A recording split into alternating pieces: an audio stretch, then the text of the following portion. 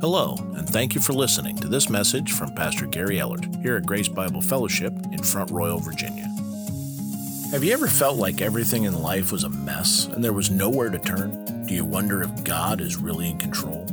Sometimes even Christians who profess to believe have doubts, especially in the midst of trying times. Pastor Gary turns to the book of Job and asks us if we really believe what the Bible says about God and His promises.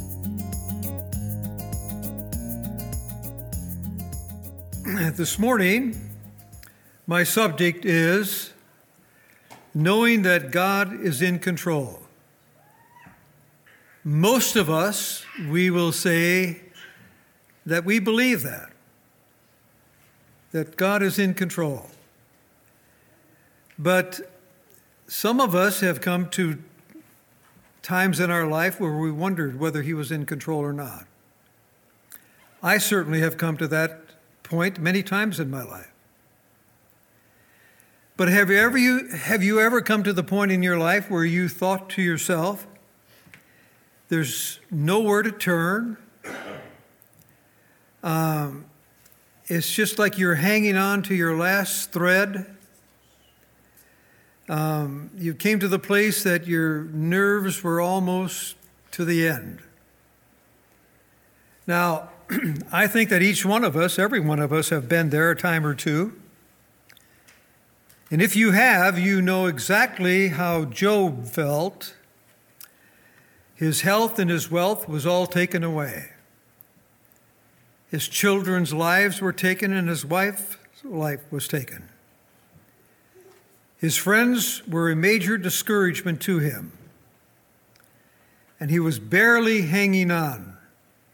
And when you read the book of Job, you sort of identify with him in a lot of different places. In Job 19:2, Job says here, "How long will you torment me and crush me with words?" And in verse 6, he says this, "Know then that the Lord has wronged me and has closed his net around me." In verse 7 it says, "Behold, I cry violence, but no answer. I shout for help, and there is no justice." At times, some of us have come to the place in our life where we felt that way. We felt that there was no justice. We felt that maybe God has wronged us. Why am I going through what I'm going through? So if we go back to the beginning, Job says here in Job 1, 7 through 12, "The Lord said to Satan, 'From where do you come?' Then Satan answered the Lord and said, 'From roaming about on the earth, walking around on it.' And then he said, the Lord said to Satan, 'Have you considered my servant Job? For there is no one like him on the earth, a blameless and upright man, fearing God and turning away from evil.' Then Satan answered the Lord, 'Does Job fear God for nothing? Have you not made a hedge around him and his house and all that he has on every side? You have blessed the work of his hands, and his possessions have increased in the land. But put forth your hand now and touch all that he has. He will surely curse you to your face.'" And then the Bible says in verse 12, "Then the Lord said to Satan, 'Behold, all that he has is in your power. Only do not put forth your hand on him.' So Satan departed from the presence of the Lord." Now, here we find that God tosses Job's name into the ring. Satan doesn't bring it up. God does. "Have you thought about my servant Job?" Now, God defines the limits of the devil's access into Job's life. You can take all that he has, but you can't take his life. So God remains fully in control. No question that Satan is powerful, but limited by the boundaries of a sovereign God. What is it that Satan wants to do to you? I mean, you've given your life to Christ. He knows that you're safe and secure. So what does Satan want with you? Well, what he wants is he wants to destroy your trust in God. That's all he wants to do. Just to destroy your trust in him. In Genesis 3, God put Adam and Eve in the garden, and he gave them everything that they needed. But there's one thing he didn't give them, and that is they could not eat from the tree of the knowledge of good and evil. And so what does Satan do? He says, God's not good to you. He's withholding something from you. He knows that if you eat of that forbidden fruit, you will be like God. You will know good and evil. And then when Adam gave in and believed the devil, accepted the lie, Satan says that, well, he only serves you now. He only serves you because what you've done. And that's what Satan does to us. The Bible says that he's the accuser of the brethren. And so what he does, he accuses us of not believing God. You call yourself a Christian, he says, and you do this and you do that. You call yourself a Christian and you don't care about this or you don't care about that. He wants to do everything he possibly can to get us to mistrust him. In Matthew 4, in verse 3, the Bible says, "And the tempter came and said to him, 'If you are the Son of God, command that these stones become bread.'" If you are the Son of God. He wanted to put that doubt in Jesus' mind whether he was the Son of God. If you are, and then he said in verse 6, and he said to him, "If you are the Son of God, throw yourself down, for it is written, he will command his angels concerning you, and on their hands they will bear you up, so that you will not strike your foot against the stone." And then in verse 9, and he said to him, "All these things will I give you if you fall down and worship me." Now, here is what Satan does to try to destroy our trust in him. He causes hostility and he causes division among God's people. And you look at it today, you look at the Christian world today. Christianity is not a pretty picture. We have over 300 different denominations today, all proclaiming that this is the truth and you're to walk in it. In the garden, the devil says that God is not good, he's holding back. In heaven, Satan's talking to God. He says, "You're too good to them. That's why they serve you. If you take it all away, they will curse you. And they will not serve you." On the earth, in the temptation of Jesus, Satan says, "I'll be better to you." He says to Christ, "I will be better to you than your Father God. I will give you all that you want of this earth." Satan says the same about you. He says the only reason that you serve God is because of the promises that he's given you. And yet there are many Christians who do not even believe the promises. But when the world came at Job and Satan smote him with boils, we find Job cursing the day he was born. In Job 23:10, "But he knows the way that I take." Now this is Job speaking. God knows the way that I take. "When he has tried me, I shall come forth as gold." As a child of God, we know that God never changes, but our circumstances do. and they change over and over and over again. And when we allow our disappointments, our unbeliefs, disbeliefs, I should say, and we sort of pour out some of the anger that we have because things don't go right and because of circumstances, we come to the conclusion,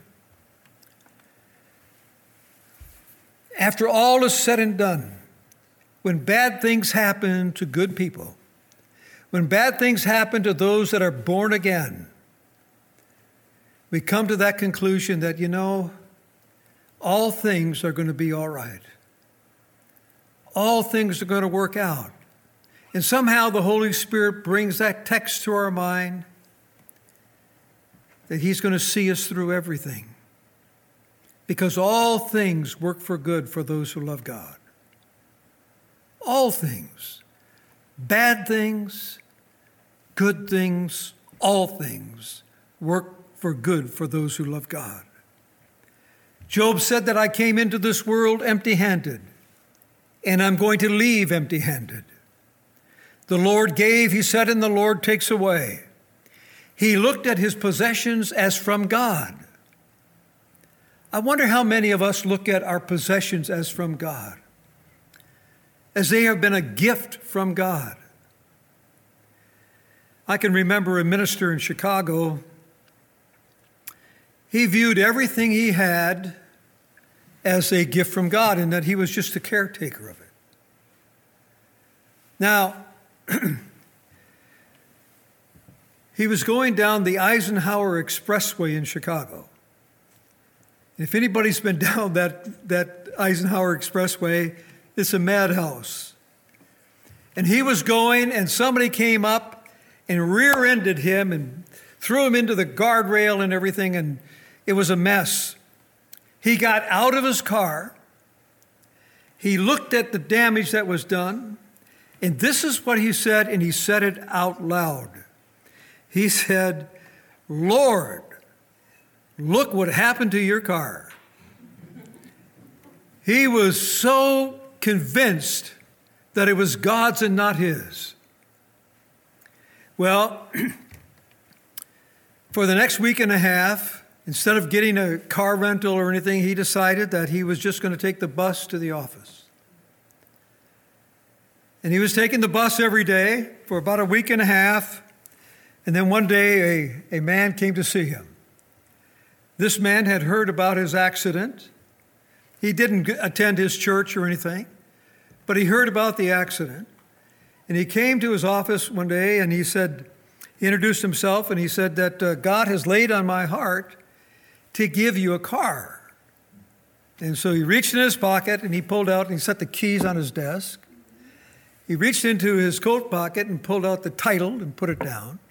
And it ended up that this man, he was the owner of the Cadillac dealership right outside out of Chicago by Hinsdale. And he gave him that car. And after he left, he said, "Lord, that was something. You went up. You got me a Cadillac now." He was so convinced that everything he owned was just a gift from God, and he was just to take care of it. Now, years ago, I tried that. I wanted to make sure that everything was a gift from God, but no Cadillac man came to my home. It's the idea, the question that we need to ask ourselves. Do we really believe that God is in control of our life? I mean, it's one thing to say it, but do we really believe it? Many well-meaning Christians believe that their faith can cause things to happen. They think that, I've heard people say, "I've just got the faith to believe that this is going to happen." God wants us to respond to His will and put our faith in what He has already done. Now, you've heard me over and over say, that we need to focus on what God has already done for us. Think about it. If we believe our faith can cause God to do something, then what are we saying? In essence, we are saying that we are greater and wiser than God. We know what is good, but we need God to pull it off for us.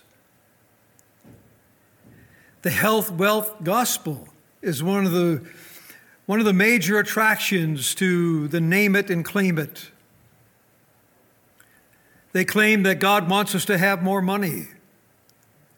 The social gospel says that we are to give it all up and have less money to be more spiritual. But the real gospel says Jesus Christ is our secret of contentment, whether we have plenty or whether we are in need. It is Jesus Christ. He knows our present, He knows our past, and He knows our future. He knows our hearts, and because He loves us, He has initiated a unique plan for our happiness. When we respond to God and learn how to walk by faith in Him, we live contented lives that no matter what happens to us, no matter what the circumstances may be, we'll look at that and we'll say to ourselves, God has promised me all things work for good for those who love God. In 2 Peter 1:3, the Bible says this, seeing that His divine power has granted to us everything pertaining to life and godliness through the true knowledge of Him who called us by His own glory and excellence. So the Bible is very plain. The Bible tells us He has given us everything pertaining to life and godliness. So why would we be seeking any more? You've heard me over and over say, we are as close to God as we'll ever get right now. We'll not get closer to Him. He lives inside of us. He dwells within us. We have everything that we need. Think about it. Are you willing to trust God? I mean, we trust Him with our eternal life. Just under 50% of all Christians believe that when they accepted Jesus Christ as their personal Savior, they were saved forever. 60 to 65% believe that you can lose your salvation, depending on how you react and your performance is. Why do we have such a difficult time to trust God with our lives on a day-to-day basis? I mean, there's so often times we are so doubtful about how things are going to turn out. When God says to us again, all things work for good for those who love you. We already have everything that we need pertaining to life and godliness.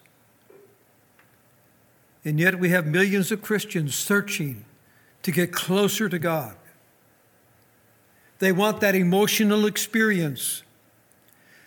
They want something that tells them that they're all right, that God has accepted them. And God has given us every indication that we have everything that we need. We can't get anything by our own self-effort to get more of God. We have Him all. He's ours. We're His. He lives in us.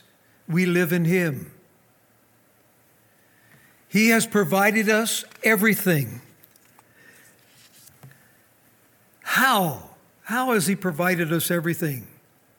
Through an understanding of the foundational truth of Jesus Christ. If you don't know Christ as our light and our guide in life, then it's going to be hard to you to access what God has for you. He's already given you everything. Now we have to access it. And how do we access it? By believing. By believing what God says is true. In John 8:12, the Bible says this. Then Jesus again spoke to them, saying, I am the light of the world. He who follows me will not walk in the darkness, but will have the light of life. God took the initiative to show us his love. When God sent his Son at Calvary 2,000 years ago, he died for the sin of the world, the Bible says. So he died there for every sin that will ever be committed. We now know that it's not the sin issue. We know that no one will be lost because of sin, but because of only unbelief. God's truth requires a response. He says that we are to follow him.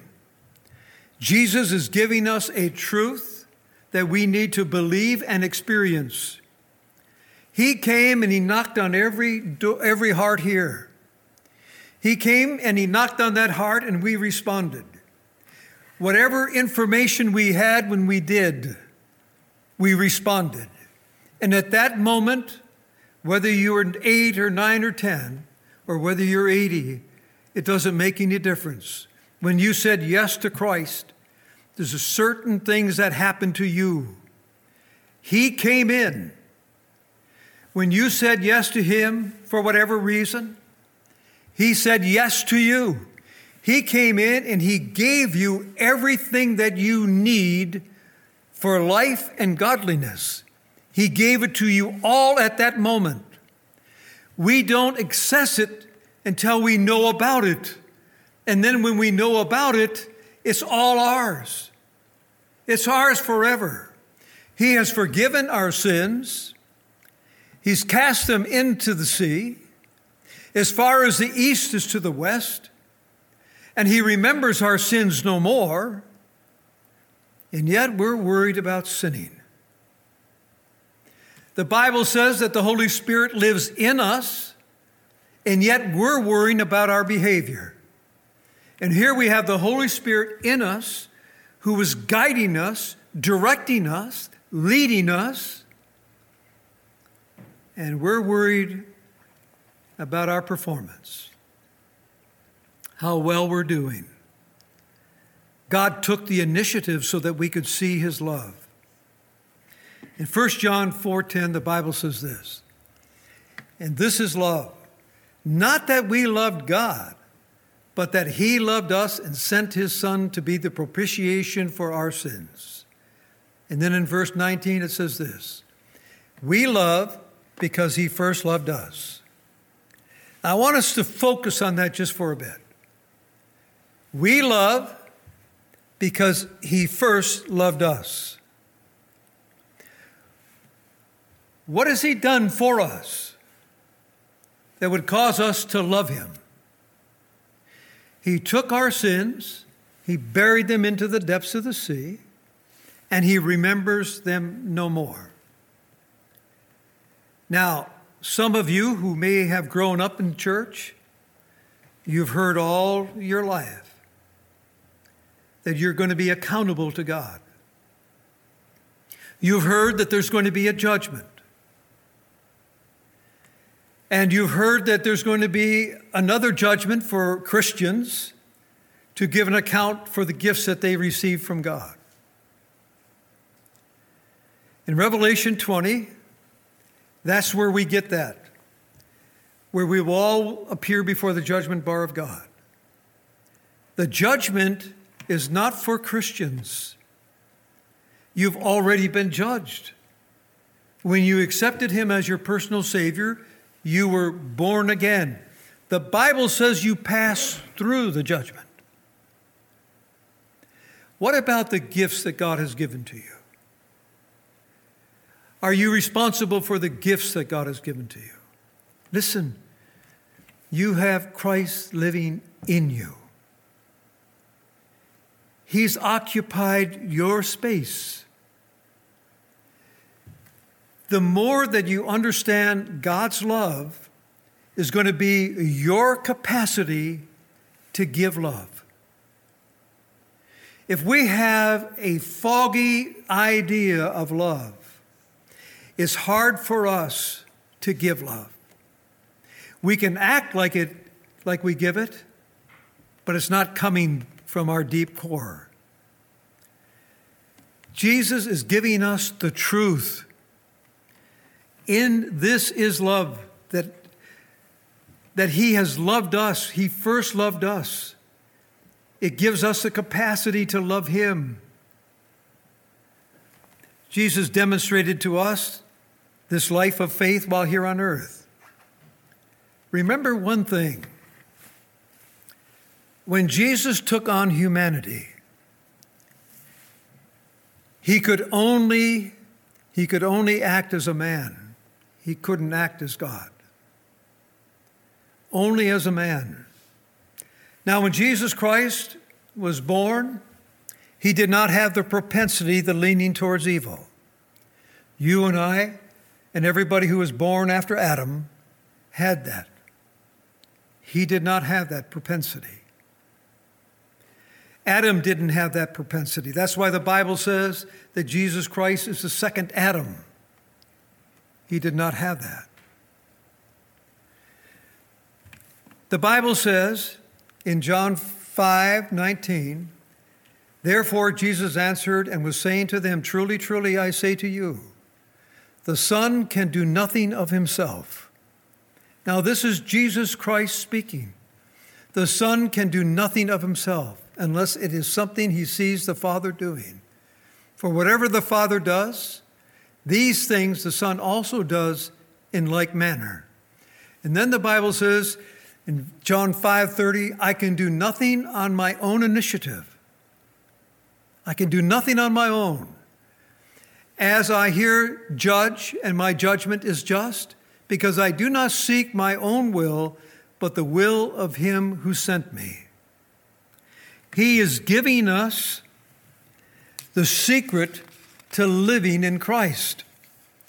In John 12:49, he says this, for I did not speak on my own initiative, but the Father himself who sent me has given me a commandment as to what to say and to what to speak. Jesus healed the sick because the Father told him to. He fed 5,000 because the Father told him to. He walked on water because the Father told him to. He chose 12 disciples because the Father told him who to choose. Jesus lived in a total dependency upon his Father in every detail. And notice what Paul says now here in Philippians 2:5. Have this attitude in yourself, which was also in Christ Jesus. Notice what he said. Have this attitude. It's not talking about action. It's not talking about action at all. God has not told any of us, as far as I know, to go and walk on water. God has not told any of us to feed 5,000 people with 2 loaves and 2 fishes. God hasn't told us those things, but he told Jesus Christ to do it. Now, the Christian life is to be lived by faith. Our actions will be an overflow of our attitude. Have this attitude in yourself, which was also in Christ Jesus. That's why the Bible says that you have been born again. You are born again. You are a child of God. Your attitude is similar to what Jesus Christ had. Some of you began your Christian life by responding to the good news of the gospel. I can still remember I was in an evangelistic meeting when I was 23 years old, and I heard the evangelist give an appeal to give your life to Christ. He painted this picture of Christ dying on the cross for the sins of the world. He would take all of my sins and he would bury them into the depths of the sea. And then when he made that altar call, I felt a tear coming to my eye. And all of a sudden, the emotions overtook me, and I went forward and I gave my life to Christ. I heard the good news of the gospel. I gave my life to Christ because of the good news of the gospel. Now, many of us have started that way. Some of you had that experience, that Damascus experience that Paul had. Some of you have had that Timothy experience. You grew up in the church. Your mother, grandmother taught you.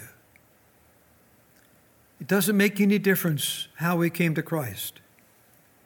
The Christian life is to be lived by faith. You have Christ living in you, and you'll notice your desires are changing.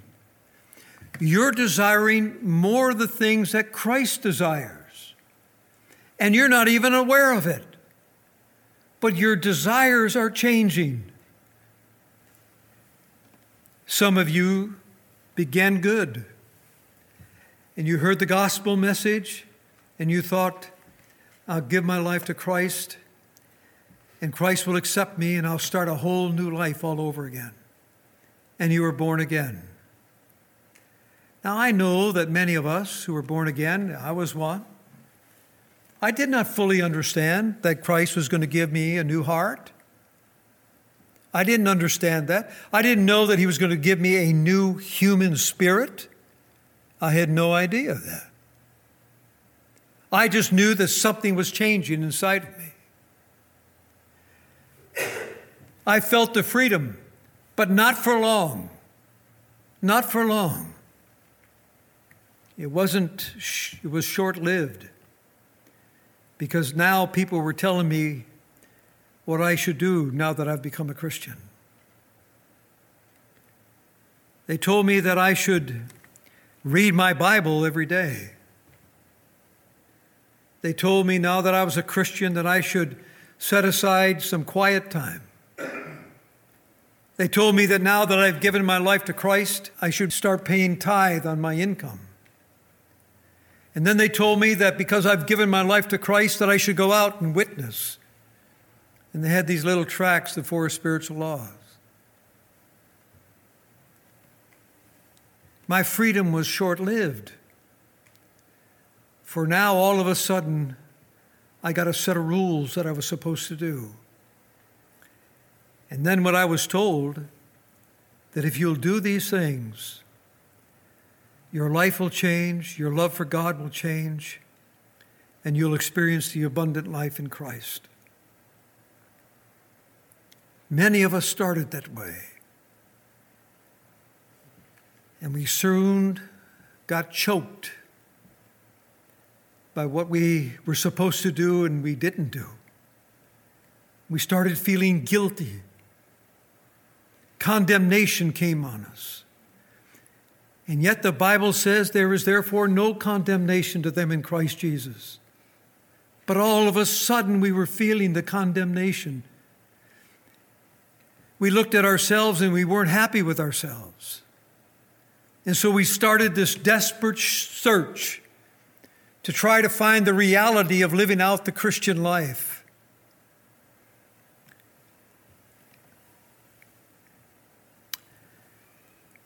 Notice what Paul said to the Galatians when he said, "Who has bewitched you?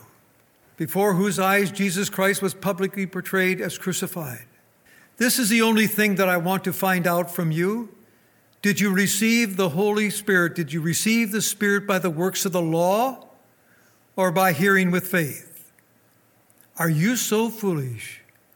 Having begun by the Spirit, are you now being perfected by the flesh?" Too many Christians are living their life like the Galatians.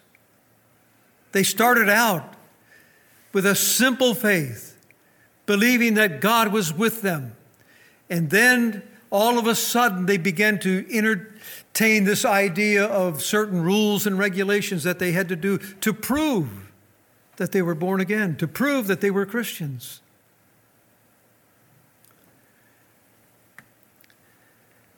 One lady who was praying for a Christian husband, which is good, told God that she wanted somebody who was godly. And then she said to God that she wanted somebody 5'10" or above. And then she said to God, I prefer that he not be overweight, and I prefer that he has a full head of hair. And I asked her, why not leave those things up to God? And she quoted me scripture. God said that he would give us the desires of our heart. I'm just telling God this is what I desire. Sometimes we get things a little backwards, don't we? When you are in Christ, God's desires become our desires. It doesn't work the other way around. The Christian life is a life of faith from beginning to the end. The faith in Christ that saved us is the same faith that will grow us. Every one of us are just beginning to learn and to grow in the knowledge of our Lord and Savior, Jesus Christ. We don't know it all. We're just learning. And we're learning to trust him in all circumstances of life, no matter what we are faced with. And it's not through our self-effort. If we think that we are pleasing God because of what we are doing, we are sadly mistaken. God is already pleased with us. That's why he came and he knocked on the door of your heart. And you responded. And that's all he cares about. You responded. And now you're a child of his. In Colossians 2:6 and 7, it says, therefore, as you have received Christ Jesus the Lord, so walk in him, having been firmly rooted and now being built up in him and established in your faith, just as you were instructed, and overflowing with gratitude. I don't know about you, but I can just tell you my own experience. Every year, I get more and more excited about what God has done. Every year, I find myself thanking God for just the little things in life, just the little things. It's an attitude of gratitude. That's what tells us who we are in Christ. The more we understand God's love, the more we experience that overflow of gratitude. In Romans 8, 38 and 39, this is what Paul came to the conclusion. Now, I have to remember, Paul has suffered more than any of us. And he says, for I am convinced that neither death, nor life, nor angels, nor principalities, nor things present, nor things to come, nor powers, nor height, nor depth, nor any other created thing will be able to separate us from the love of God, which is in Christ Jesus our Lord. Can we say that? Can we believe that? That nothing will ever separate us? Nothing will. You can't do anything that will separate you because you have been born again, and it is impossible to get unreborn. You can't do it. You have Christ dwelling in you.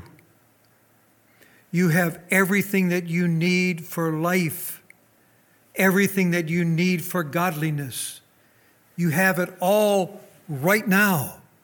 Right now. You could read that Bible from cover to cover every year. It's not going to get you any closer than what you are right now. It's going to tell you every single time you go through the Bible that when everything is said and done, the only thing that matters is whether you love. Whether you love God with all of your heart and whether you love your neighbor. That's the acid test. The bigger the picture you get of how much God loves you is your capacity to love others. If your picture is small, you're going to have a hard time loving. If your picture is big, if your picture is full, the fullness of God, you're going to be able to love anybody and everybody. You may not like everybody, but you've got the capacity to love everybody. You can love them because of who they are, not who you think they are. Paul says that he's convinced. I need to ask myself the question, am I convinced? Am I convinced that everything that I have, God has given me, it's really not mine, it's His? Am I really convinced of that? If I am, it's going to be easier for me to share what I have with others. It's going to be a whole lot easier. But if I believe that everything is mine, it's going to be difficult. It's going to be hard for me to separate with things that I really like. And do I really believe that nothing can separate me from God? Nothing. If we do, it's true. Nothing can. Nothing can. If we don't believe it, our life will show it. Our life will be up and down and all around. And God is saying, you can trust me, it's true. It's true. Let's pray. Our Heavenly Father, we thank you for the truth of the gospel. We're thankful that every one of us here have made our choice, and you're our choice. We're thankful for what you have done in us and what you're willing to do through us. We are thankful, Father, that you found us.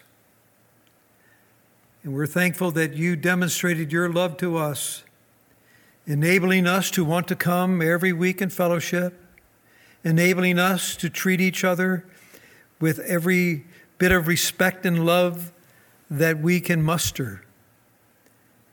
We're thankful, Father, that you have given us the direction in our life to be content, knowing that all things work for good for those who love you. And this morning, each of us here say from our heart, Lord, we love you. Bless us now, I pray. For we ask it all in the name of Jesus Christ. Amen. Thanks again for listening to this message from Grace Bible Fellowship in Front Royal, Virginia. If you'd like more information about our church, please go to www.gracebiblefellowshipchurch.org.